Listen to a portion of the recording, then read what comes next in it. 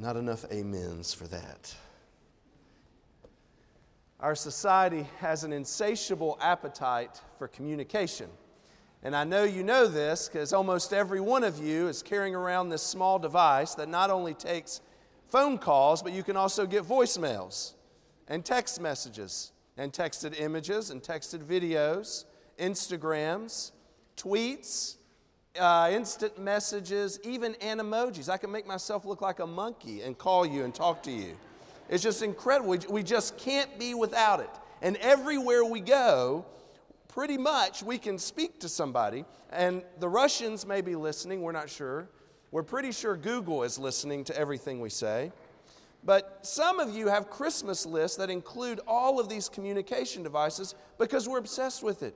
You want a new cell phone or a new smartwatch or an Alexa or a Google Assistant or whatever those things are. But mankind is obsessed with communication. And I've discovered that I am getting old. No comments. It's not about my gray hair, the receding hairline, or my dad bod that you all notice every week. But no, this old dog hates learning new tricks. And I'm the guy now who is afraid of having to get a new phone. And this used to not be the way it was. I was the guy who couldn't wait for the new phone to come out and the new update and the new upgrade. But I have all these fears associated with having to transfer contacts, setting up my new email, making sure I don't lose pictures, or just all the things that go along, or learning new buttons or without buttons. I can't stand this thing. So I guess I've sinned and grown old when it comes to technology and my cell phone. Last year I was struggling with this because my phone wouldn't hold a charge. But I was not going to give it up. I didn't want a new phone. And then all of a sudden, it wouldn't take phone calls. But I would try and call them back, and I was like, my phone's not working. Then the touch screen stopped working, and I was still holding on to it. In fact, it just completely went dead, and on December 26th of 2017, I had to get a new phone. And I'm hoping it lasts for another 10 years. You know, we can't live without instant communication. But what about God? See, I think there's this big question that looms over all of Christmas. And the question is this: does God speak? Has God spoken? In the first chapter of the Bible, you can absolutely get this question answered. Because no less than 10 times in Genesis 1, the Scripture says that God speaks. It says, and God said, let there be light. And God said, let there be an expanse in the midst of the waters. And so on and so forth. Over and over again, God speaks. So we get to celebrate that our God is one who speaks. He reveals himself to us. And so Christmas is really a season of revelation. It reminds us that we do not have to speculate about God. We don't have to try to figure it out from no indication from Him. He has given us a true gift by giving us divine revelation. And what we're going to see today is that He's not simply revealed Himself through providence by taking care of us. He's not just revealed Himself to us within our conscience where we say, I know there's got to be a God. It's not just through angelic appearance. It's not just through spoken prophetic words. But God reveals Himself to us by sending His own Son, Jesus. So we're going to look this morning in the book of Hebrews, maybe not where you expected to be on Christmas, the weekend of Christmas, but Hebrews 1, and this is one of the most critical passages that's written to help us understand who Jesus is, who the Christ is. So I'm going to read to you Hebrews 1, verses 1 through 4. God, after He spoke long ago to the fathers in the prophets in many portions and in many ways, in these last days has spoken to us in His Son, whom He appointed heir of all things, through whom also He made the world. And He is the radiance of His glory and the exact representation of His nature, and upholds all things by the word of His power. When He had made purification of sins, He sat down at the right hand of the Majesty on high, having become as much better than the angels, as He has inherited a more excellent name than they. What this passage shows us is that God once spoke through prophets, but has now spoken through His Son. And what I hope we'll learn in this scripture today is that Christmas is a season of revelation, reminding us that God speaks through the words, through the work, and through the life of His Son, Jesus. And I can think of no better way to prepare for Christmas than celebrating that today, that God speaks. So this passage of Scripture, as I've said, is one of the most critical New Testament passages for understanding Jesus as the Christ. There's 4 of them. There's this one. In John 1, in the beginning was the Word. And the Word was with God. Philippians 2, Colossians 1. Those 4 passages, and you really understand who Jesus is as the Christ. And this one, verses 1 through 4, is made up of 72 Greek words. But nearly every word in this passage is packed full of meaning. The Holy Spirit was so intent on making sure that we understood that this was just forged together in a really critical way for us to understand, for us to comprehend. And it begins in the Greek. It sounds like this. Well, I may not say it right, but the words are this. Polymeros kai, polypropos polai, ho theos lalisas. Now that doesn't make sense to us, but what it says is this. Long ago, at many times, in many ways, God spoke. Isn't that a great way to start a book? When I was in high school, I remember reading A Tale of Two Cities. It was the best of times, it was the worst of times. And it just drew you in, you wanted to read it. Well, I think this does the same thing. Long ago, at many times, in many ways, God spoke. And you're hooked. So read Hebrews this Christmas break. But we do not gather here today to worship a silent God, or a God who refuses to make Himself known. You realize we're dependent on God to make Himself known for us to know that He exists. The characters of the book do not know that the author exists unless he writes himself into the pages. Only then can they know that there is an author, there's a writer, there's a storyteller. Well, God makes Himself known to us. He spoke. And the writer of Hebrews gives us a frame of reference for when God spoke. He says, long ago. Long ago points to the period of history, essentially the Old Testament, Genesis through Malachi. So in that period of time, that's what he's referencing here. And the mode by which God spoke was through the prophets as He communicated to the fathers. Now the fathers, of course, were the Jewish ancestors. And he's saying that God spoke to them through prophets, specific messengers that He had appointed and anointed to herald the Word of God. And that was a great gift. But verse 2 is going to contrast with this and show us that there's a better messenger than a prophet. So long ago, God spoke through prophets, and He mentions the way that He spoke. He says He spoke in many portions and in many ways. Now, in many portions refers to the fact that God didn't speak all at once and then never again. It means He didn't speak just in one person and through nobody else. But in many portions, so it was a long time, over a period of time through different people.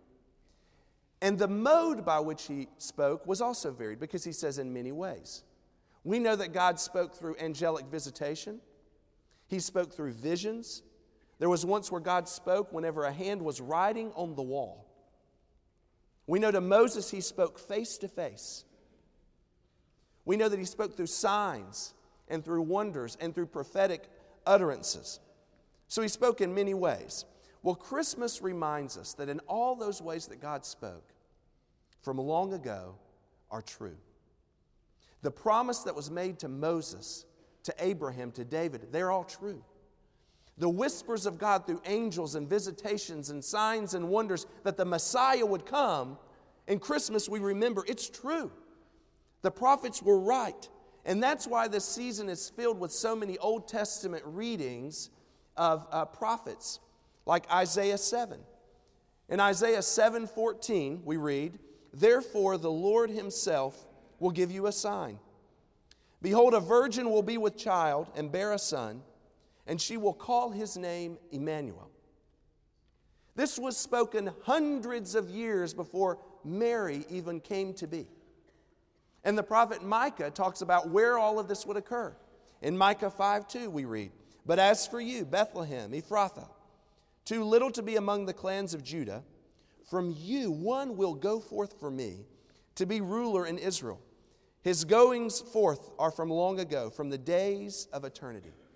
So hundreds of years before Joseph took Mary into Bethlehem, the prophet Micah said this is where the Messiah would be born. And the stories are true. I know that you all recognize I kind of like Christmas music. And I do have an absolute favorite Christmas album. And I listen to it several times throughout the year, the whole year, sometimes a lot of times before Christmas. And my preference is to listen to it from beginning to end without interruptions, no shuffling, no skipping. And the album is called Behold the Lamb of God, the true tall tale of the coming of Christ. And I love this album. It starts off, the first track basically says, gather around, I've got a story to tell. And then the second song begins the story. And he starts the story with Moses standing on the banks of the Nile, calling out to Pharaoh, let my people go. Because the Christmas story reaches back that far. And God speaks to Pharaoh through Moses in the form of signs. And Pharaoh rejects them. And then the last sign comes, the death of the firstborn. But God gives a word to the Hebrews. He says, if you put the blood of the lamb over your doorpost, then the death angel will pass over. All the way back then, God was whispering about what was to come. That one day, death would pass over us if we had the blood of the lamb over our life. It reaches back even further. In fact, it reaches back to Genesis, when the first couple who brought sin into the world are standing there, and God speaks to that old devil, Satan himself, in Genesis 3:15. And he says, I will put enmity between you and the woman, and between your seed and her seed. And then in capital letters it says, he shall bruise you on the head, and you shall bruise him on the heel. In other words, way back then, God was already laying out the plan, and the stories are true. Now, they're not primarily about being delivered by a snake, or from a snake. It's not primarily about being freed from slavery.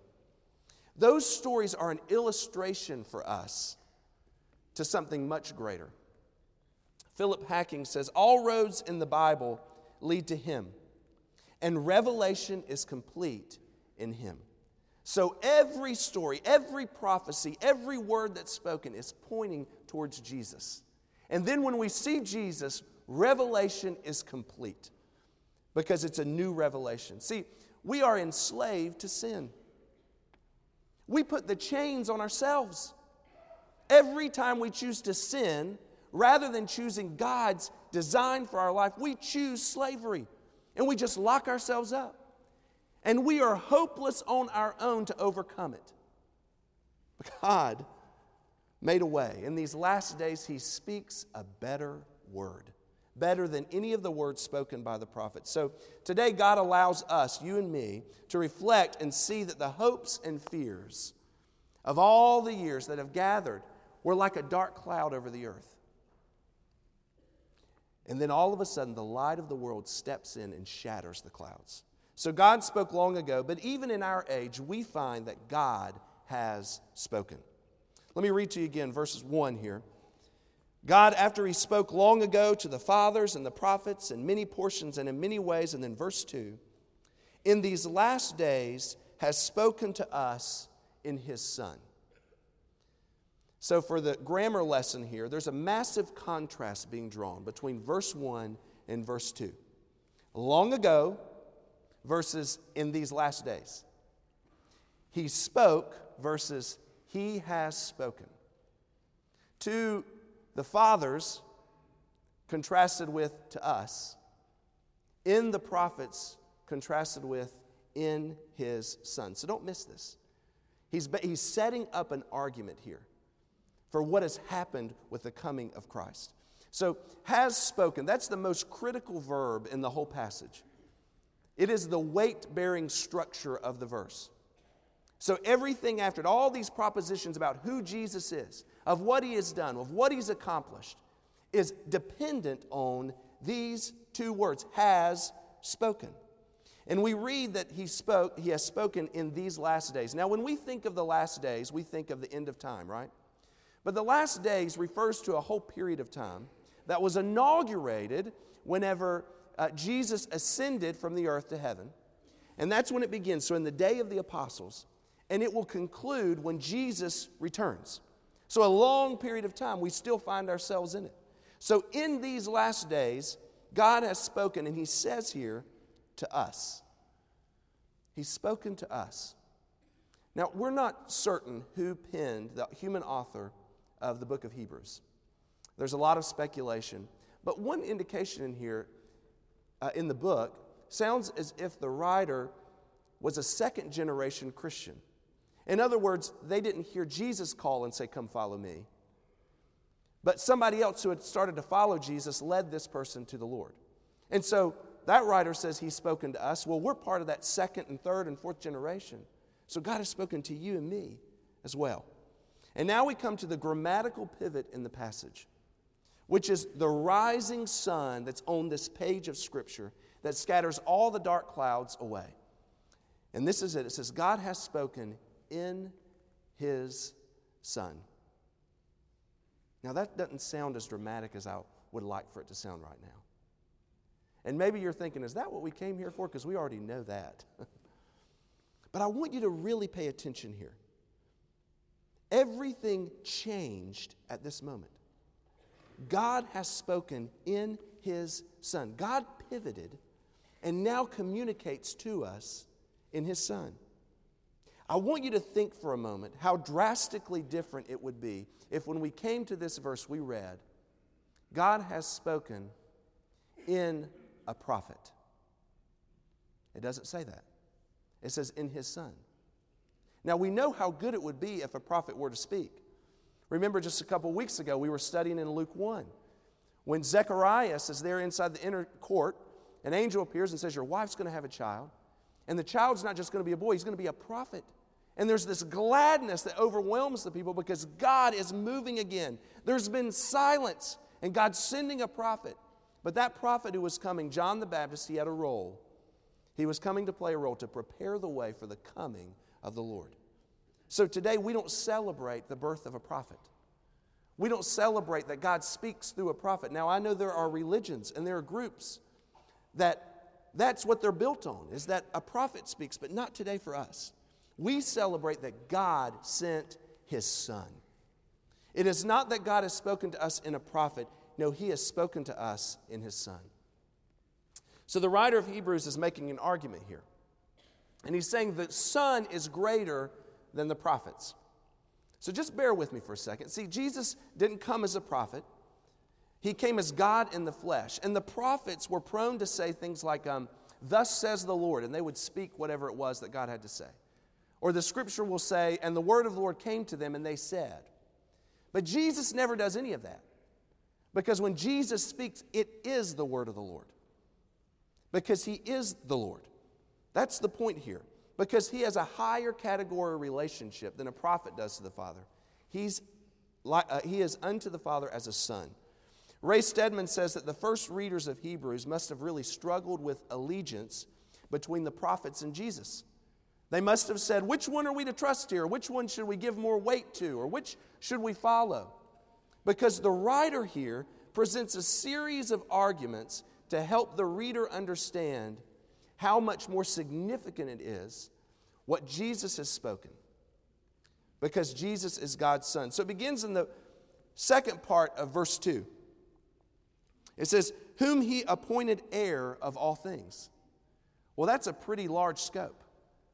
That the Son has been appointed heir of all things. He is a son because he has an inheritance that's greater, that's grander than the prophet. And then he says, through whom also he made the world. So the Son is not created. The Son is not part of creation. No, he participated in the creative process. He predates time.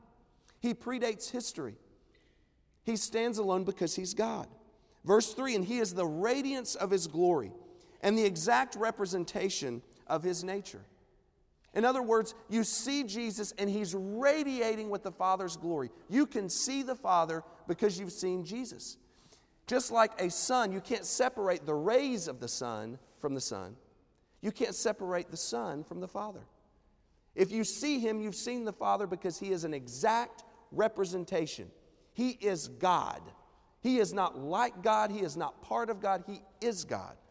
In the 4th century AD, the churches were struggling with this idea. And they said, we've got to nail it down. What do we believe about Jesus? And so they gathered at the council called Nicaea. And there they said, he is light from light. He is God from very God. Not like God, not part of God. He is God from very God. And he says, and upholds all things by the word of his power. So creation is dependent on him. Your life is dependent on him. He holds everything together. What? Why? Or how? By the word of his power. When he had made purifications of sins, he sat down at the right hand of the majesty on high. So he had a task. It was to purify sinners of sin. And that's what he did on the cross. And what happens? At that point, the task is completed. So he is seated, indicating job done. And he's at the right hand of the Father, meaning he's there with power and authority. Now that's a figurative illusion for us, but it helps us understand who Jesus is. And then verse 4, having become as much better than the angels, as he has inherited a more excellent name than they. So angels are created beings, but Jesus is not created. They were created to be messengers, but he has inherited this better name. The name is Son. That's the name he has. He is the Son. So that's what we celebrate this morning. It packs a punch, the whole passage. You could study it for weeks. And it handily deals with nearly every heresy that somebody might have to say about Jesus, or every doctrinal issue or error regarding Jesus as the Christ. So God has spoken in his Son, but not just in his words and in his teachings, but also in his life and his work. A few years ago, I went to London and I got to visit the British Museum. Maybe some of you have been there before. And on display, you can see the Rosetta Stone. And the Rosetta Stone, of course, is a fascinating thing because it cracked the code for understanding Egyptian hieroglyphics. It was all speculation of what the pictures meant. Maybe some indications we could tell. But the Rosetta Stone comes along and it's like, it opens the door. We know what's being written. We know what's said. Jesus is the Rosetta Stone for understanding God. We had heard prophetic words. We had the scriptures. But with Jesus, we understand God now. Not just by the things that he said or the things that are written about him, but because of his life. We understand God's compassion because we see it on display in Jesus, in healing the lame, in caring for the outcast, in seeking out those who are lonely. We understand God's forbearance, his grace, and his mercy in the life work of Jesus on the cross. Because it's there we see we can be forgiven. And we understand the depth, the width, and the height of God's love because we see it in this gift of Jesus. We have a glimpse of that. So for us to understand God, we begin with Jesus. He is the exact representation of the Father. We don't have to wonder, does God love us? Because we know it. We can tell in the birth of his Son. We don't have to fear God's wrath because we know we can have forgiveness in Jesus and find right standing before God. We don't have to speculate today. In this season of revelation, we remember God has spoken. The stories were all true. And we remember the story of his birth. That's all true. In Luke's account. And it came to pass in those days that there went out a decree from Caesar Augustus that the whole world should be taxed. And this taxing first began when Cyrenius was governor of Syria. And all went to be taxed, everyone into his own city. And Joseph also went up out of Galilee, out of the city of Nazareth into Judea unto the city of David, which is called Bethlehem. For he was from the house and lineage of David, to be taxed with Mary, his espoused wife, being great with child. And so it happened while they were there that the days were accomplished that she should be delivered. And she brought forth her firstborn son and wrapped him in swaddling clothes and laid him in a manger because there was no room for them in the inn. And there were in the same country shepherds abiding in the fields, keeping watch over their flocks by night. And lo, the angel of the Lord came about them, and the glory of the Lord shone round about them. And they were sore afraid. And the angel said unto them, fear not, For behold, I bring you good tidings of great joy that shall be to all people. For unto you is born this day in the city of David a Savior, which is Christ the Lord. And this shall be a sign unto you. You shall find the babe wrapped in swaddling clothes and lying in a manger. And suddenly there was with the angel a multitude of the heavenly host, praising God and saying, Glory to God in the highest, and on earth peace, goodwill toward men. It's all true. The stories are all true for us. God spoke, and God has spoken in His own Son, and I believe that God is still speaking. I'm sure some of you are here today just straining to hear a word from God. That's just how tough your life is right now. You would love just to hear a word from God, just to know that He hears you in your prayers. Well, I believe He's speaking. To the chaos of your crumbling family, I believe God is speaking peace this morning. To the anger that's building from all the hurt in your life, God is speaking love this morning. To the grief and the loneliness that's just covered your life for so long, God is speaking joy. To the longing in your heart for meaning and for significance, God is speaking hope this morning. For the fear and the pain that covers your Christmas celebration so far, God is speaking comfort. And how does He do that? Through His Son, Jesus. I know it may sound trite, but I believe it's true that Jesus is still the answer. Miss Cynthia likes to say that down in the 3-year-old Sunday school class, every time they ask a question, you know what the answer is? Jesus. And she says, and isn't that a good thing? You know what? I agree, Miss Cynthia.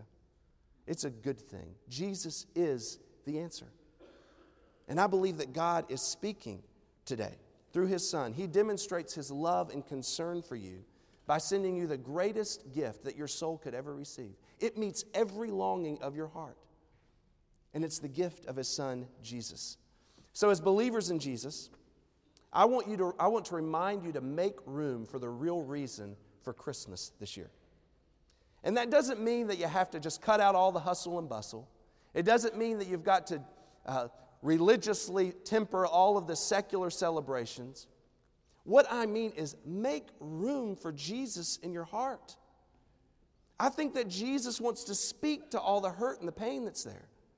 I believe He wants to heal the grief and the suffering that's there. I think He wants to bring hope into your heart this morning. He wants to bring meaning to your life, so make room for Him. In fact, we're going to have an invitation in a minute. You may just want to gather here at the altar and just cry out to God and say, I've been talking a lot, but God, if You're speaking, I want to listen. And you pour out your heart and you listen to Him speak, and then you let Him put the heart back together. That's what Christmas is about. Jesus came to take the wreck we make of the world and put it all back together in just the right way. Some of you are here today with no real relationship with Jesus. You come to church occasionally, read your Bible, you like the religious parts, but as far as a real meaning in your life, Jesus doesn't have any. Well, let me tell you, we're not here just to mark the birthday of a baby, but we remember a baby who grew to be a man, who went on a rescue mission to save you from your sins. He went to the cross so that you could be forgiven. In His death, we have the hope of forgiveness, and in His resurrection, we have the hope of eternal life with God forever. God spoke long ago. In these last days, He spoke through His Son. And beloved, I believe that He is still speaking to you and me today. Our Heavenly Father,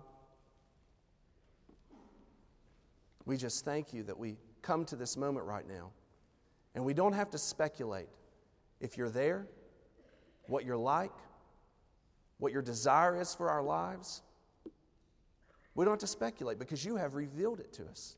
So we celebrate this season of revelation by recognizing Jesus as the Son of God, our King, our Maker, our Sustainer, our Savior. And God, we pray for all the people here that have needs. I know that some just have some aches and some pains and some hurts and some griefs that they'd like to just hand over to You. Thank You, God, that those needs are met in the cross. And we know there are some here that probably don't know you, that need a relationship, they need forgiveness, they need salvation. God, and I pray that today would be a changing point in their lives, that this Christmas they would receive the greatest gift that's ever been given. Now, as we come to this moment of response, we pray that you would speak to our hearts. Help us to be willing vessels to respond to you. It's in Jesus' name we pray. Amen. So we're going to have an invitation, and I'll invite you. If you might just want to come and kneel and pray and just lift it up, call it out, cry it out, listen to God, let Him put it all back together.